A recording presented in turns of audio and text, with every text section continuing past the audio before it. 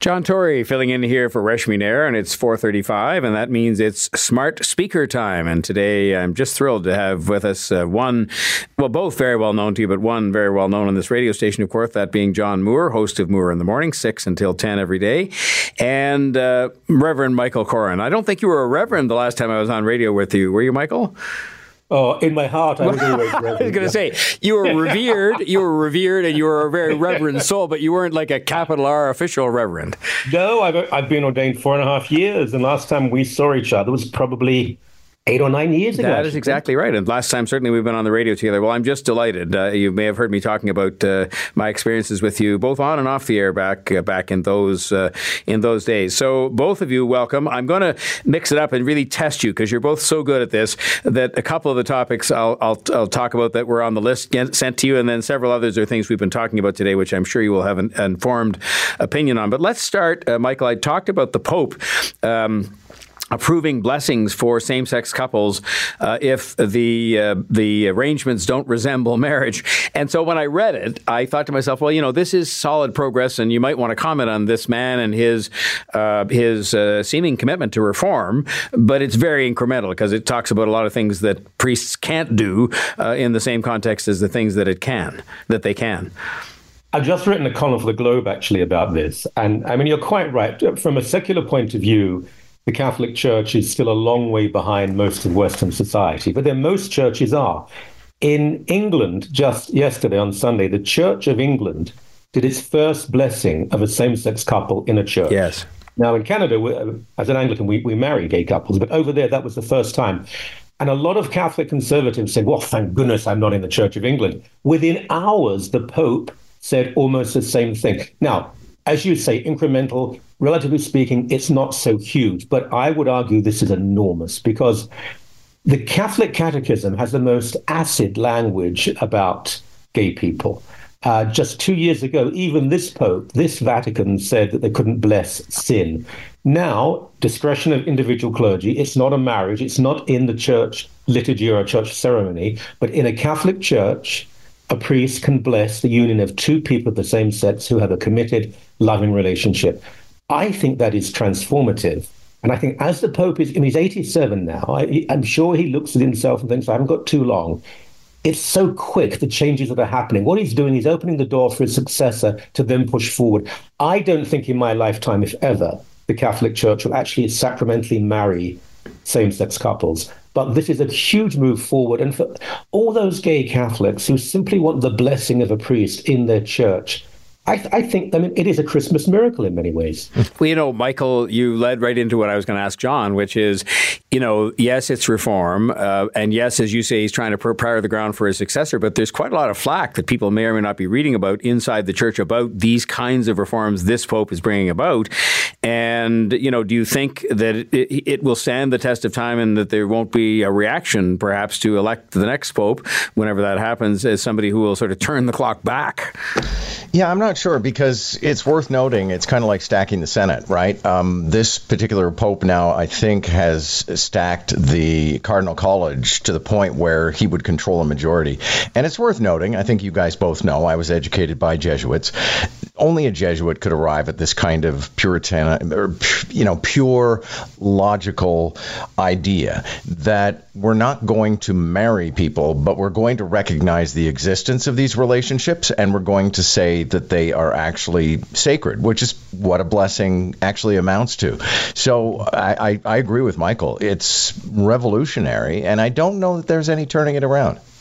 Yeah, well, that would be a good thing for the church, and certainly for the people who, want to belong to the church. I mean, boy, when you watch, and I had a chance when I was mayor to sort of just see the consolidation that's taking place physically with churches, because what would happen is two church congregations would merge into one, and that would then leave a site, a building where a church was, and that would be turned into something else. So that came before the city, and what was going on, and certainly it's interesting. I mean, it's a topic for another day, but what was going on was in the sort of the Protestant and Catholic and Christian churches. A lot of that was going on, whereas the mosques and the synagogues and so on were looking for places to expand. It's just an interesting commentary to be taken up another day on this. But so we'll have to see. I mean, it's the great thing about watching over time.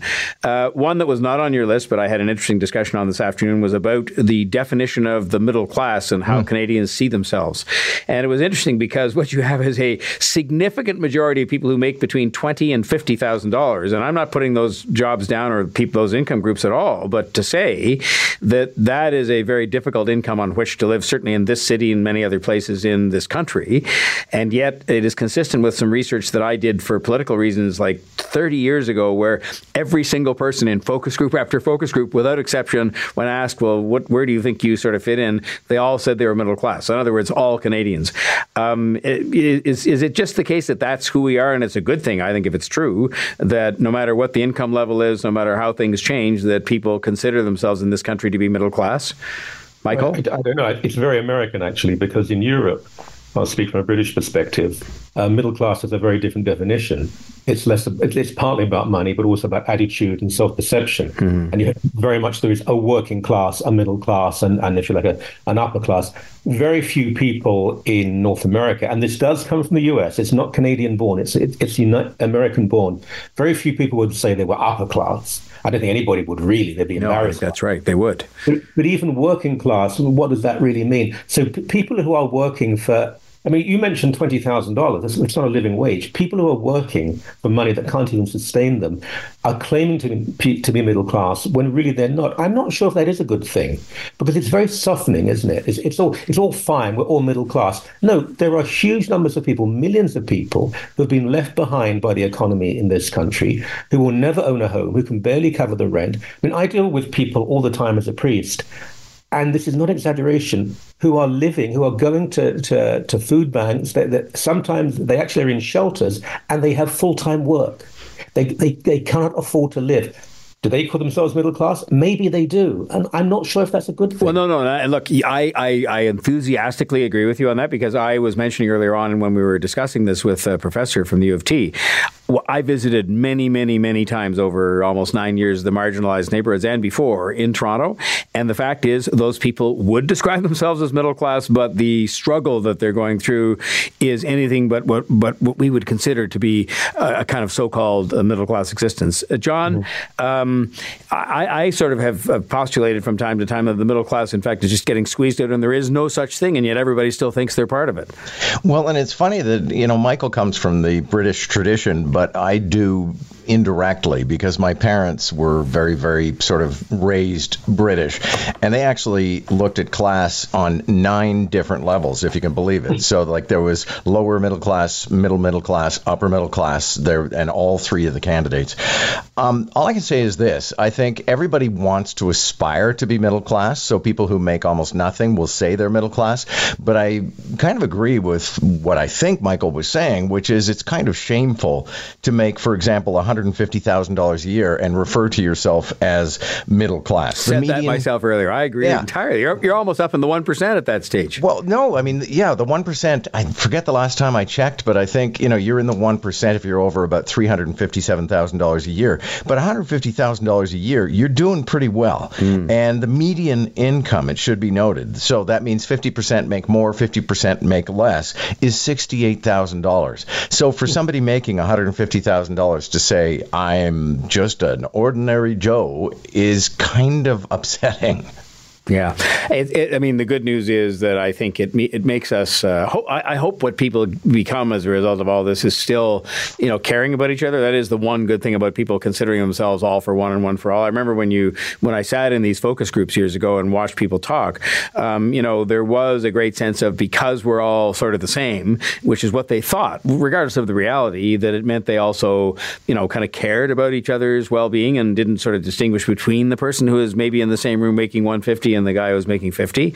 But anyway, I guess it's one of those things where it is, as Michael says, maybe it's started in America, but it certainly has now become a Canadian thing as well. When we come back, I'm with John Moore, host of Moore in the Morning, and with Michael Coren, the Reverend Michael Coren.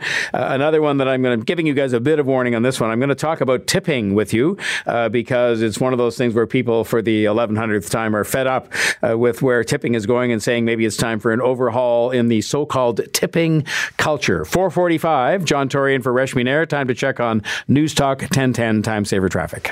John Tory sitting in for Reshmi Nair, and delighted to be joined in this half hour by our smart speakers for today, John Moore, host of Moore in the Morning, and the Reverend Michael Coren, a Newstalk 1010 contributor of very long-standing, an author and various other things. So I'm going to go back to the list and make it easy on you, and I'm going to ask you about tipping. But before that, I want to just touch on a story that was out today. Chrystia Freeland, our Deputy Prime Minister and Finance Minister, saying she plans to run for re-election. I think it would be more news if she wasn't, but maybe this is a bit of a counter to the fact that a couple of the veteran MPs have said they're not, and it can allow the speculators to start speculating on whether it's because of the polls. But, you know, the bloom is off her rose a little bit, I will say. And it's not entirely her fault. She's been the lead spear carrier for the government for all these years now and been the finance minister, both of which are not prescriptions for enhancing your popularity necessarily. But any comments, John, on Chrystia Freeland saying she's going to stick around? And does this indicate, you know, people are staying the course and solidarity is present in the Liberal caucus? Oh, it doesn't surprise me. I have a friend in the caucus who actually says he feels, and I'm trying to figure out how to phrase this so I don't identify him, but they're kind of, the federal Liberals are in the position that the provincial Liberals were in going into an election cycle 2 times ago, which is everyone's going down in flames. They're all going to die. And, you'll actually, as Lester Pearson's widow said, you'll be happy to have lost your seat. But at the same time, you know what? Don't count this government out. People have been. Andrew Coyne is so funny in writing about this. He talks about how everybody assumes that every single time Justin Trudeau makes a mistake, no matter how big or small, this is the end of Justin Trudeau. Well, Justin Trudeau's been the prime minister for, 8 years now? Yep. So apparently he knows what he's doing. Yeah, well, that's right. He's been reelected, albeit with minorities, a couple of times now. So I think that's a good point. Michael, it's probably pointless in a way to sort of try and read the entrails 2 years before the election. These polls that are out now don't mean much either, up or down one way or the other. But does her saying she's going to stay, do you even think she'd say it even if she wasn't? In other words, this is what she might be expected to say as the 2IC? Well, I think the polls do mean something. I would still be extremely surprised if the Tories didn't win the next election. I'm not sure how bad it will be. I could be wrong. But there was a time when Chrystia Freeland, as with Justin Trudeau, she could do no wrong. Also, her name was being mentioned as the next head of NATO. I'm not sure what she would do at this point. I used to interview her sometimes when she was a journalist. She's a very impressive person. Very smart. There is a possibility that if the Liberals do lose, as I think they will, and do quite badly, there'll be a new leader required, and she could step forward for that. She says she doesn't really want it. I don't know. But I think she obviously has a decent relationship with the Prime Minister. And as you say, so many people are saying they're not going to run again. He needs someone at least to step forward and say, actually, I will be. And she will. And I have no idea what her ambitions are, but she does have them. And this is the point. She's not someone lacking in ambition. No. She's too bright. And or intelligence. Yeah, that's right. Exactly. I gave you the warning on tipping, and it's just one of those stories that's out there. And, I think as we are asked more and more, I was saying earlier, I get mocked for carrying cash in my pocket, but even I, because a lot of places now just don't even take cash. It's a bizarre world we've got to where cash means nothing anymore. But when you pay with the card, of course, the payment machine prompts you in many, many cases in places like, if you're in a shoe store, it'll say, do you want a tip? And the number starts at 15. And that's led to 3 out of 5 Canadians saying that they feel too much pressure to tip. I mean, is it the case, as 80% say, that we should be reviewing the tipping culture? I mean, whatever that means. I mean, I was saying earlier on, reviewing the tipping culture and replacing it with what? John? Well, I still remember years and years ago, I parked my car in Montreal in a parking lot, and I went to pick up my car, and they didn't jockey your car. Nothing happened. They would give you your keys. You'd go and get your car. And there was a sign in the window that said, tipping is not a city in China. And I thought, why am I tipping you? Like, why would I give you anything? And nowadays, it's reached the point, for example, you go to a restaurant and pick up the food, and they want 15 to 20%. I will also say, though, I like being a nice tipper. I always remember I had a friend, and we were out for drinks in a bar, and he said, let's do something extraordinary. I said, what? He said, let's tip big. You know, Michael, you probably know this because you're so you write about and know about these things. In Japan, tipping is almost considered to be sort of a bad thing. And when you sort of probe why this is, they say it's because you are already paying for good service on the menu prices or on the price list, and that they consider it almost to be insulting. You would want to offer more, you know, for anything except, I guess it's guides that are underpaid there. If you're a guide to take you around Tokyo. But is this, are they on the better track? A lot of places, even Toronto and a lot of places in Europe, of course, just add it in and you don't have to think about it. What do you think the right answer to this is, as opposed to these machines prompting you to tip and making you feel like you have to? Well, I mean, Japan is a radically different culture in all sorts of ways. My dad drove a cab in London, England, and of course, it was mainly cash when he started out. And tipping was huge. And it influenced my life because he would have quite famous people in the back of the cab sometimes. And he would like or dislike them when they were on TV, according to how much they tipped him. And I always remember growing up disliking a man called Graham Hill, who was the world racing champion. And I didn't know why until much later I realized he didn't tip my dad. And every time he came on, my dad said, whoa, that was... I mean, look, tipping is important. One of our children works in a bar, and I can tell you tipping is vital.